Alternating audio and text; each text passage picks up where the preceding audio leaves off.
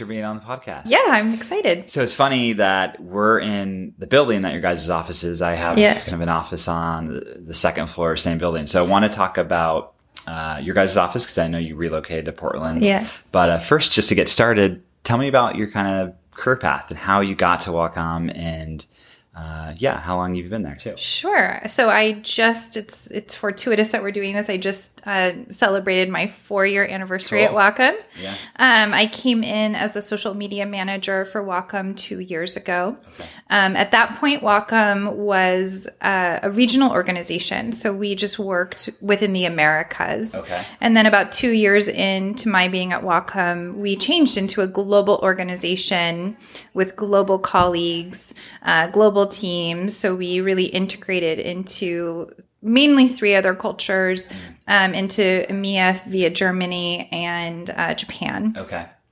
Yeah. Yeah. And we were just chatting before this too, is most of the colleagues you work with are global. Yes. Which has probably its set of challenges I would like to know about. And how many people, I guess, your colleagues marketing wise globally are there? Like how big is the marketing function? Yeah, I mean, it's a pretty interesting matrix organization. I sit in the consumer BU. Okay. So I handle now, post social media manager, I handle all the above the line advertising for our Bamboo line of products. Mm-hmm. So if you're a Wacom fan, you remember Bamboo is sort of the Toyota Corolla of our line. Formerly, it was that first tablet everybody got and they still work and everybody still loves them. But we decided we wanted more consumer-friendly products as well. So Bamboo manages a line of smart stylists that work on Windows devices or Android devices or iOS. Okay. And then we have smart pads, which are paper notebooks that digitize your pen and paper notes and save them digitally. So I do the social and the PR, the email and the paid for those products globally. Cool. I have colleagues in Germany. I have 3 or 4 colleagues in Germany and then a handful of colleagues in Japan. Okay. And then I work with agencies in each of those regions as well. Interesting. And also want to go back.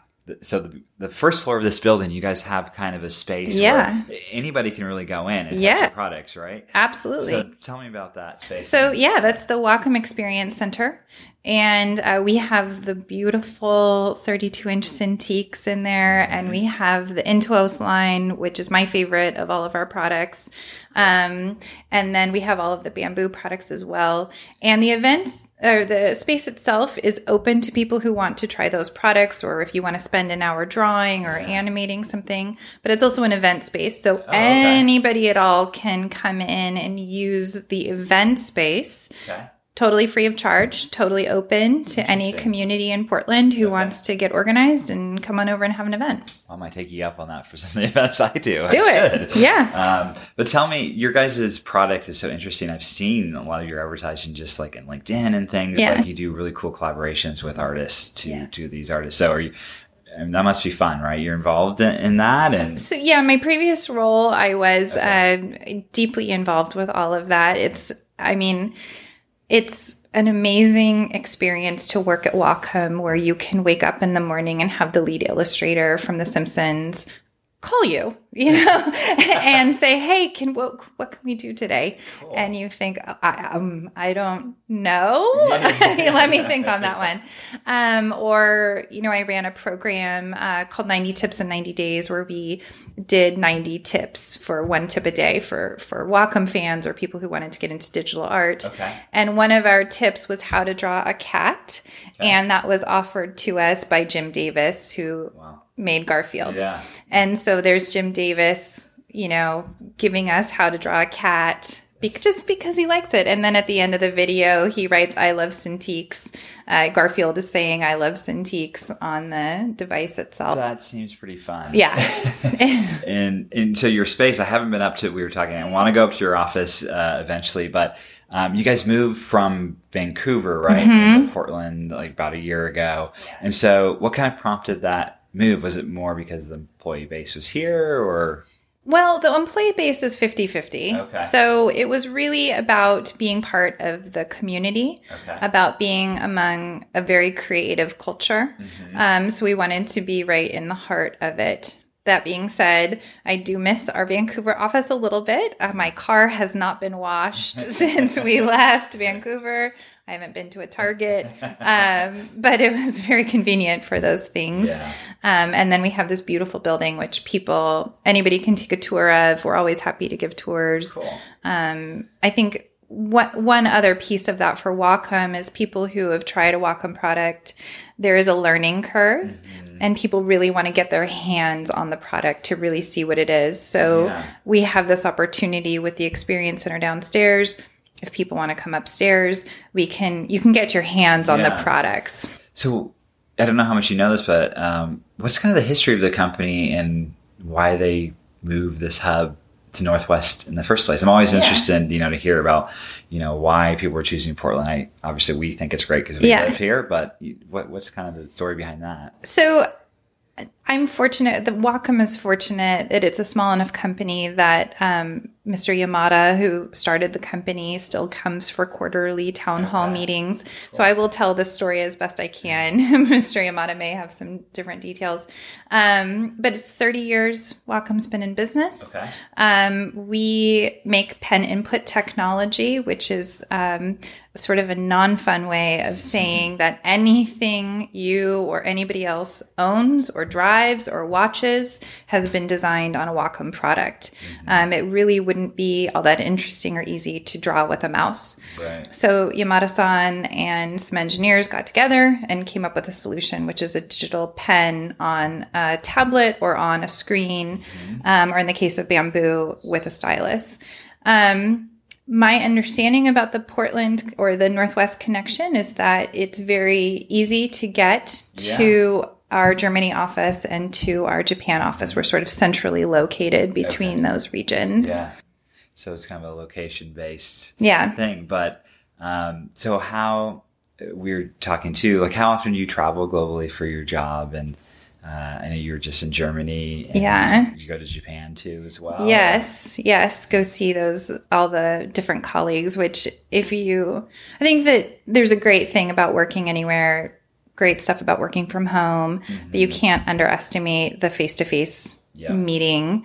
Even Skype or video call has its limitations, but to really be able to sit with somebody and see their facial expressions and see where maybe you need to explain something more, maybe you're not getting something completely, is just really helpful. And then to integrate yourself into different cultures and looks and feels and different customs is so important. I was just thinking about our Japan colleagues, and every year, so we're in holiday planning time right now. I'm in charge of all the gift guides globally. Okay. So every single solitary year, the same thing happens where we initiate all of our gift guides in US, in Europe. That's very culturally appropriate to pay for gift guide placements. And then you get to Japan, and they don't do gift guides in Japan. Okay. And so every year we have the conversation, let's do gift guides.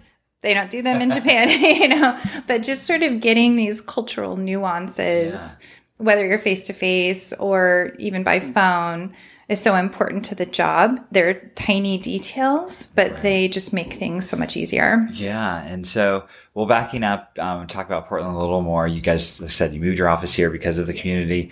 How long have you lived in Portland area? I have lived here for 11 years. 11 years. Yeah. Okay. So I've been here 10, and we've both seen a lot of change, right? Yes. I mean, this is like one of my favorite topics to discuss, but as far as the business climate goes, what are your thoughts with kind of the growth, and has it been good? And I know you participate. I put on a small kind of forum for marketing executives like yourself. So that's, as more companies come here, that's good to connect with them. So what's kind of your thoughts on the growth in general here?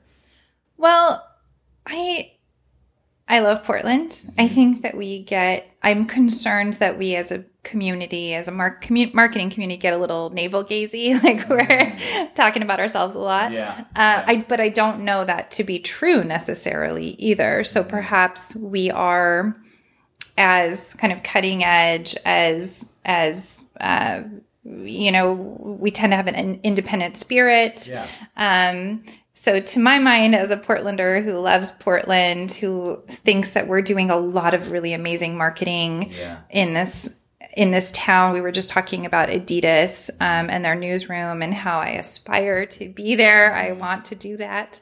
I will do that. But I think we're doing a lot of really, really great stuff. Yeah. I want to make sure that we're always still challenging ourselves and really pushing the edges of technology, of, I'm just also thinking about email and privacy too. And how do we, as marketers, something I struggle with is, for example, Facebook. I just read a story that Facebook is the largest actual surveillance organization on the planet. That's scary. And also as a marketer, I am like, yes, let's get down into it. So I think that perhaps that's one thing we can continue to sort through is being respectful of privacy, being respectful of humanity. Yeah. But also doing our jobs as marketers. Yeah, it's a fine line, right? And, social has changed a lot in the past few years. And like I said, your main role used to be overseeing social. Yeah. So just kind of now we brought that up, like how do you guys utilize social now? Yeah. Is a lot of your digital advertising go towards social? Or what do you guys kind of do? So I manage the consumer business unit. We have a small chunk of the overall Wacom business, and our budgets are sadly in line with that. Yeah. So for us, paid social is an extremely efficient channel. So we do a lot with paid Facebook. That's the bulk of our budget. Okay. But more and more, I'm expanding into sponsored content, which I find to be working really well. I'm also in love with email. Any sort of sponsored email opportunity, I take it. So I've run a ton of sponsored email programs and absolutely love that channel. Email's not dead. It is absolutely not dead. Right. It is alive, and give it to me. Yeah, and the sponsored content stuff. So I used to work for a news organization, so I know that was kind of their main push, potentially to save them, which is not going to happen. No, but it is effective. Yeah. And so, do you guys? What's the channel that works for you for the sponsored content stuff? So like are they like really niche, like artist kind of channels, or no? We just ran one on Adweek. Okay. That was great. Okay. They gave us a beautiful placement with great product friendly ads next to it. I don't do a lot of content marketing right now. My program is Mindful Meetings. So we're getting people to discard the digital distraction in a meeting. No more multitasking, no more emailing, no more Facebooking. If you're bored in a meeting, leave. Yeah. Cool. But what we have is our SmartPad product, which is a digital tool without all of the email and all that stuff on it. Okay. So as part of my content marketing efforts, we did a story about how to make meetings more effective in Adweek. That's great. Yeah. Cool. Well, it's definitely, like I said, it's interesting to see how effective. And I sometimes get caught up and I'm like, hey, wait a second. This is sponsored, right? Yeah. But it's gotten better. So, getting back to just Portland, I just met with a gentleman who's the president of the Technology Association of Oregon. We were talking about just kind of the startup scene here. Yeah. So, and one of the topics we talked about was how are brands and companies here involved with these early stage companies. Do you guys interact a lot with like these startups here in Portland? If so, what do you do? If not, what's your kind of interest in maybe, working with some of these cool companies that are coming here? I think the first opportunity for the startups is in our event space. So we've already hosted a ton of events. RoboBookie, which is an agency across the river. They're my digital agency. Okay. Fantastic people, but they'll do camp optimization events, and so they do them downstairs. Cool. So I think that's fundamentally one of our big programs around that community. It's a free space, open to everybody. All you have to do is book it. Cool. I think there are other opportunities, but I know in my role I haven't been approached. So I'm definitely interested in it. One of my ways I would love to partner is doing some content around, a success story with SmartPads.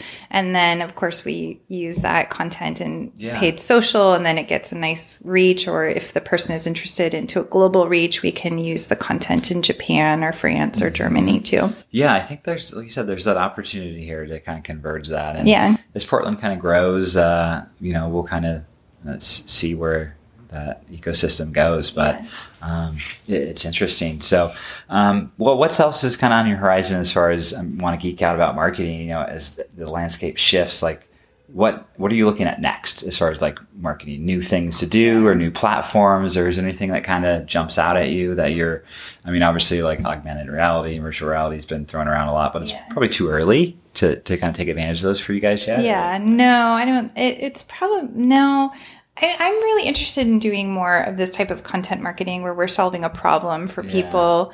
Like I said, right now it's mindful meetings, but what is the next problem that we can solve? I think that Wacom itself, what makes people stay, I'm a newcomer at 4 years at Wacom. There are people who've been there for 20 plus years, but that technology is truly life-changing for people. It sets people on their career paths. It makes Matt Groening make The Simpsons. It makes Jim Davis make Garfield. And so to me, continuing to get that technology out into people's hands is where it's at, and the beauty of Wacom. Yeah, and it's amazing we have that right here in our backyard. Yeah, and like the more I learn about it, talking to you and other kind of creators use it, it's exciting. It is exciting. And that was, you keep talking about Portland, and that was another challenge of being in Vancouver. If you go to a Creative Mornings event or you go to, any sort of Design Week Portland. And when we first moved here, the reaction was, oh, I didn't realize you were in Vancouver. So you go to Design Week and you go to any agency during Design Week and they have Wacom products all over the place. So how is it that we spent 30 years less than 10 miles away? But I want people to know that we are here. Come, use an Intuos, use a Cintiq, use it however long you want to use it. Come take a tour of the building. We have free soda. Some people have other stuff, but we've got free soda. You're welcome to it. Cool. And free popcorn. But yeah, come visit, get in touch with me. I'll give you a tour.